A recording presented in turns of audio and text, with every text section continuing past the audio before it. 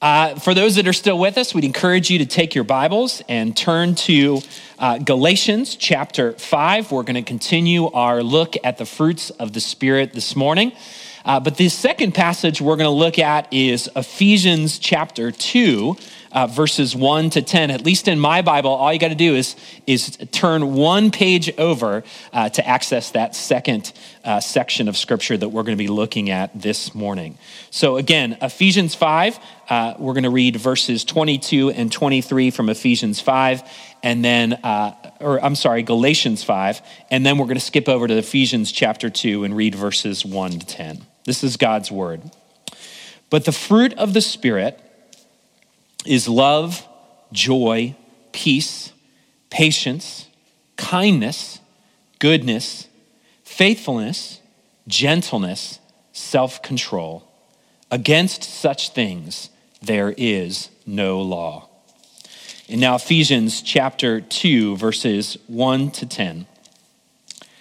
And you were dead in your trespasses and sins, in which you once walked, following the course of this world, following the prince of the power of the air, the spirit that is now at work in the sons of disobedience, among whom we all once lived in the passions of our flesh, carrying out the desires of the body and the mind, and were by nature children of wrath, like the rest of mankind. But God, being rich in mercy, because of the great love with which he loved us, even when we were dead in our trespasses, made us alive together with Christ. By grace you have been saved, and raised us up with him and seated us with him in the heavenly places in Christ Jesus, so that in the coming ages he might show the immeasurable riches of his grace in kindness towards us in Christ Jesus. For by grace you have been saved through faith. And this is not your own doing, it is the gift of God, not a result of works, so that no one may boast. For we are his workmanship, created in Christ Jesus for good works, which God prepared beforehand that we should walk in them. This is God's word. Let's pray together. Father, as we come to your word this morning, we pray that your word would be a lamp to our feet and a light unto our path. We pray that you would open our hearts, that we can hear you speak this morning, that you would teach us to follow you. And so, Father, visit us with the illumination and the power of your Spirit as we encounter you in your word this morning. We pray all this in the name of our Savior, Jesus Christ. Amen. Alexander Solzhenitsyn was a Russian novelist and philosopher who was thrown in the Gulag for criticizing Stalin and the Soviet communist system in which he was under. Towards the end of his life, he managed to get out of the Gulag. He escaped to the United States, and around 1970, I believe, he won the Nobel Prize for Literature. His story is a remarkable one, but he talks about how the turning point in his life really came during World War II when he was serving in the Red Army, in the Soviet Army. And as he was serving during World War II, he witnessed all sorts of atrocities. He witnessed the Nazi atrocities on the Soviets, and then he witnessed the Soviet war crimes against the Germans. He witnessed terrible things like gang rapes and innocent and vulnerable citizens being robbed of their meager resources. And so for him, as he saw all these things, he came to the conclusion that evil is everywhere. That evil is on the side of the Germans, that evil is on his own side, the side of the Soviets, And so his only conclusion was that he had to speak up about it, even if it was risky, even if it was costly, even if it meant he would be thrown in the gulag. You and I, we've all witnessed evil in our world. All we have to do is turn on the television. We don't have to watch very long before we can see instances of evil that exist in our world.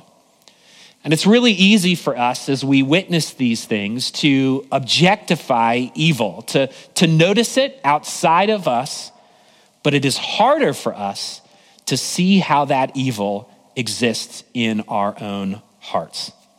Solzhenitsyn wrote this. He said, "The dividing line between good and evil cuts through the heart of every single human being." Yes, certainly there is evil that is out there, but there is also evil inside of each and every one of us. The scriptures talk a lot about this. From the very beginning, the scriptures are open and honest about the existence of both good and evil. And of course, we observe that good and evil in our world, but we see that conflict in ourselves as well. As you get to the New Testament, it speaks about that conflict between good and evil. It articulates that conflict in the hearts of believers in Jesus Christ as well, except when the New Testament talks about it, it talks about the conflict between the flesh and the spirit. The fleshly part of us wants to nurture and entertain the evil that is inside of each one of us. But the Spirit of God that is present in the hearts of every believer, that Spirit of God longs to reflect the goodness of God, to live in light of it. And so as we come to our fruits of the Spirit discussion this morning, we come to the fruit of the Spirit that is called goodness. The Greek word that Paul uses for goodness in his list of the fruits of the Spirit is agathosune. And it speaks to this.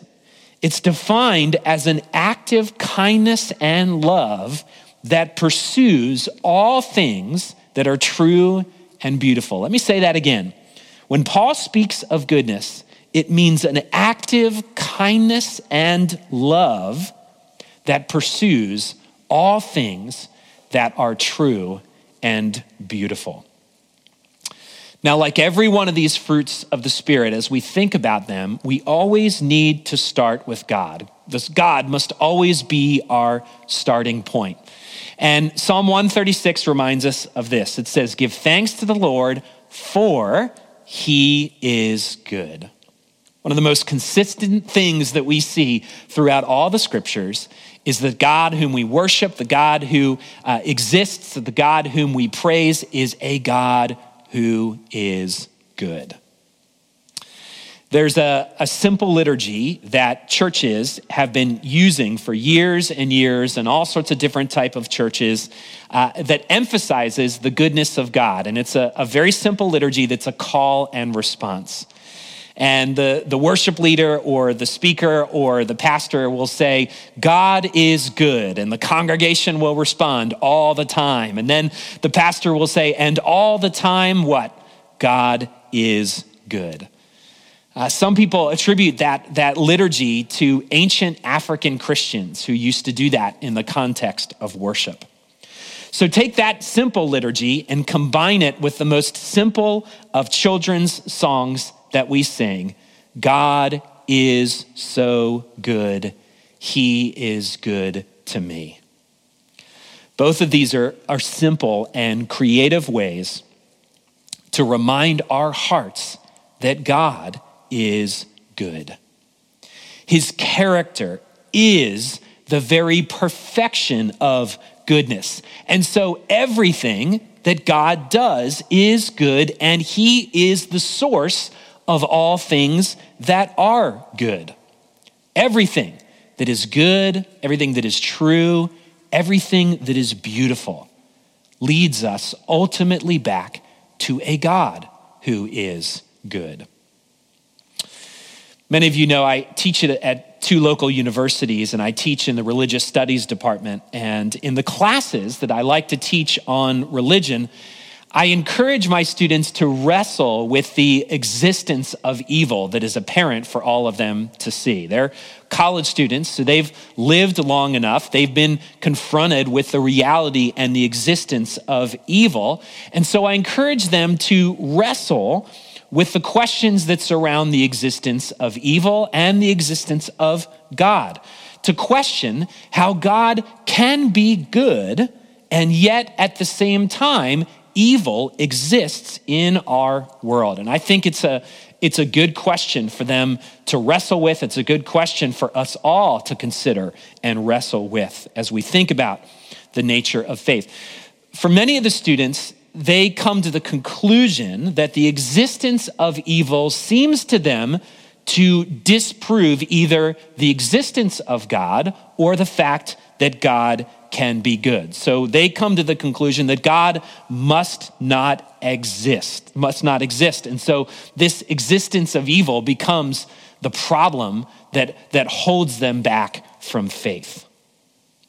But the next question is, if one does indeed reject the existence of God, then how can we explain the existence of good in our world? How can history be so full of stories related to heroism and self-sacrifice and genuine care for one another if there is no such thing as goodness? And so for them, the existence of the good then becomes another problem as they think about the nature of faith. But of course, we know it isn't really a problem. At the end of the day, it is a proof. It is a proof of the existence of a God who is fundamentally good. And what that means is all of the little goodnesses that we observe day in and day out come from the true source of goodness. They come from God. And so God is good, and the full force of his power is always good. It is always aimed at the direction of the good. In fact, as you come to the New Testament, you come to the book of Romans, you find this incredible promise that God has for his people. You find it in Romans 8, verses 28, and it's related to this power and the goodness of God. It says this, and we know that for those who love God, all things work together for good. Now, as we think about that verse, we have to remember that this is God's definition of what the good is, not necessarily our definition of what the good is. And we sometimes get really confused about that. But isn't it beautiful to know that every minute detail of your life, every minute detail is overseen by a sovereign and powerful God who is working all things for your good? Isn't that beautiful? Isn't that profound to consider?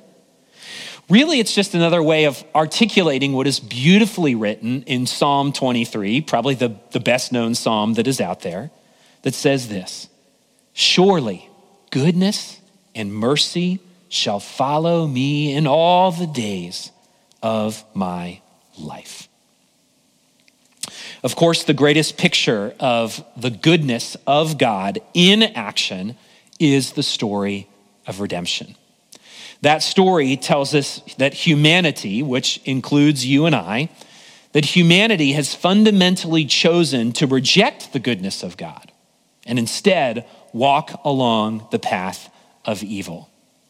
It started at the very beginning, but we perpetuate that each day. We rebel against the goodness of God. We mistake the goodness of God and deceptively believe that that goodness stifles us, that somehow it stifles our individual freedom, and we decide in our rebellion that we want to be our own gods. live according to our own definition of what is the good. And so the net effect of all that is that our sin leaves us spiritually dead within our rebellion.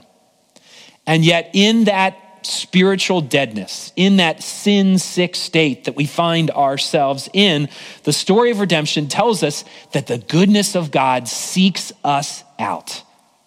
It finds us where we are in our messiness, in our brokenness, and it overwhelms our own personal evil with forgiveness and the goodness of God.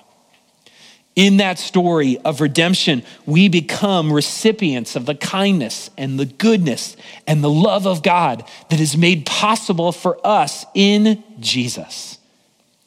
And this thing that we call faith, this instrument of faith, it receives that goodness from God.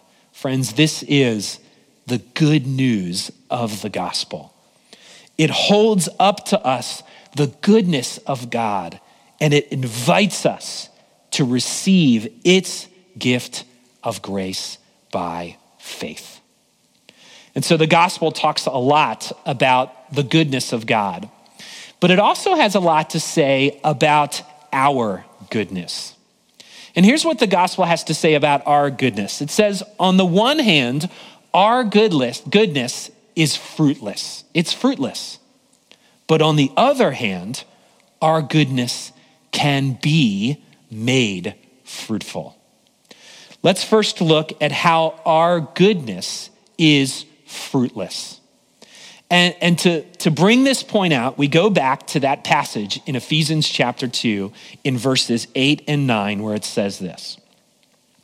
It says, for by grace you've been saved through faith, and this is not your own doing, it is the gift of God, not the result of works, so that no one may boast. Well, what is Paul saying here? Well, he's saying that the grace that we receive from Jesus Christ is not a result of our works, or another way we could put it, it isn't the result of our own goodness. In fact, it tells us that no one can boast about their own goodness. Instead, Paul is drawing us out to really boast about our weakness instead of our goodness. And when we boast about our weakness, that means that the goodness of God shines much more brightly in our lives and in our circumstances. The way to think about this is this. We live in a world that is a meritocracy. And we all know it. It's the air we breathe in. And in a meritocracy, you earn what it is that you get. If you work hard in school, then you earn or you get a good grade. If you work hard and practice hard in your sport, you win the championship.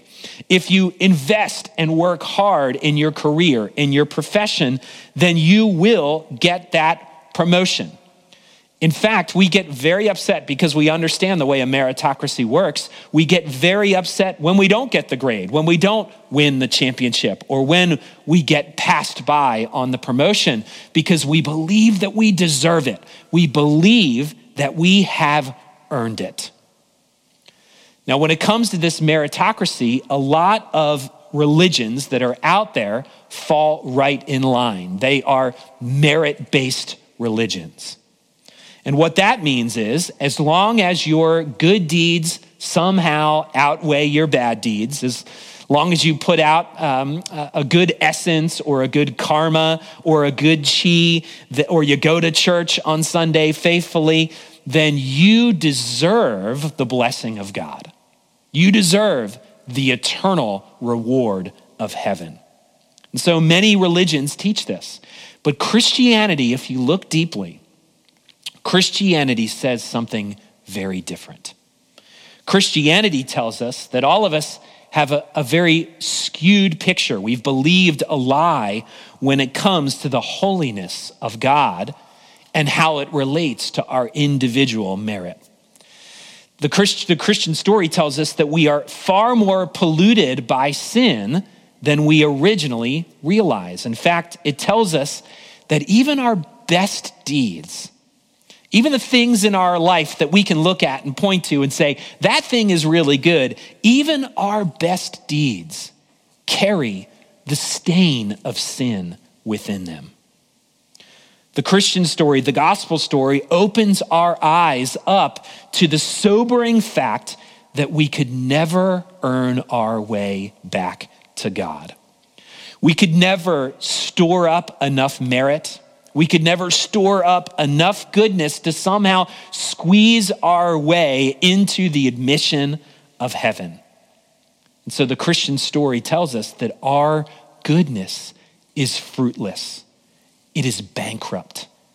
We have nothing to stand with before a holy God.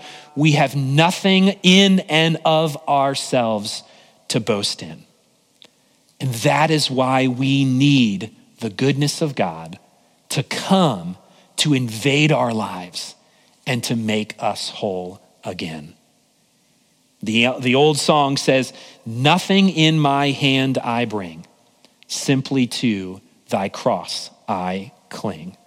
And so the gospel shows us that our goodness is fruitless.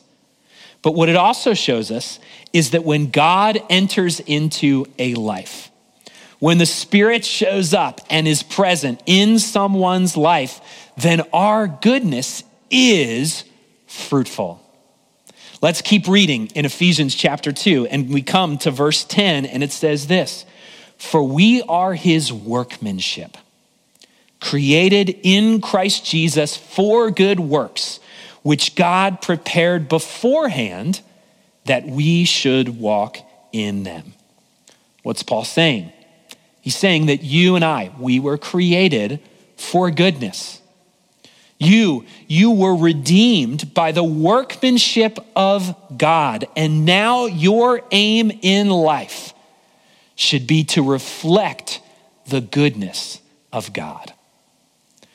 The scriptures talk about this all over the place. Romans 12, verse 9, cling to what is good. 2 Corinthians 9, chapter 8, abound in every good work. Galatians 6, 9, do not grow weary in doing good.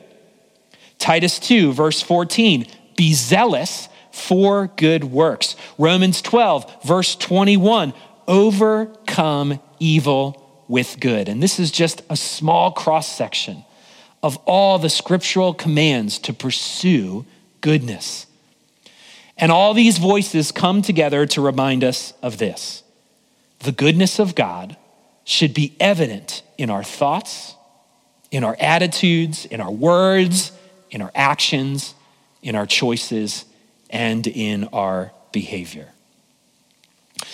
As you think about the goodness of God made manifest in your life, I want you to think for a moment about all of the vocations that are in your life. I use that word vocation and not jobs intentionally, because the word vocation means something fuller than just a job. A vocation is a context that is given to you by God, where you have an opportunity to reflect the goodness of God to the world that is around you. So think for a moment about what it means for you to reflect the goodness of God in your career. Maybe you are a doctor, maybe a teacher, a homemaker, a trade worker. Maybe you're a waitress. Maybe you are a public servant. The question comes to this: how should the goodness of God make you different than those who are around you? After all, we spend about half or more of our waking hours at work. And so what does it mean to manifest the goodness of God in our careers? Jerry Bridges says this, he writes this. He said, we should think of our vocation, therefore, not as a necessary evil to pay the bills, not even as an opportunity to become rich, but we should view our vocation as the primary path of our Christian walk, wherein God has planned good deeds for us to do.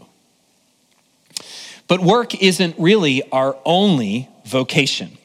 We have other vocations. We have relationship vocations. And so we have to ask ourselves, what does it mean to reflect the goodness of God as a father, as a brother, as a mother, maybe as a daughter? What does it mean to reflect the goodness of God as a voting citizen or a member of a sports team, or maybe being a board member or a neighbor, or even the member of a church community? You see, all these things aren't just jobs, they are opportunities. They are callings that God has placed upon your life. They're the context in which you live out your days. And in all of these cases, in all of them, we are called as God's people to be people of integrity, to lift up what is beautiful, what is good, and what is true. We're called to demonstrate to those around us an alternative way of living, to demonstrate what it means to live according to the kingdom of God rather than according to the kingdom of this world. We're called to not only exemplify the goodness of God, but we're called to speak against, to even work against the evil systems that exist in the world around us. And we're called to do all those things even when it is costly, even when it is risky. Friends, our good God has gifted you his grace. He has given you unique talents and skills and giftedness.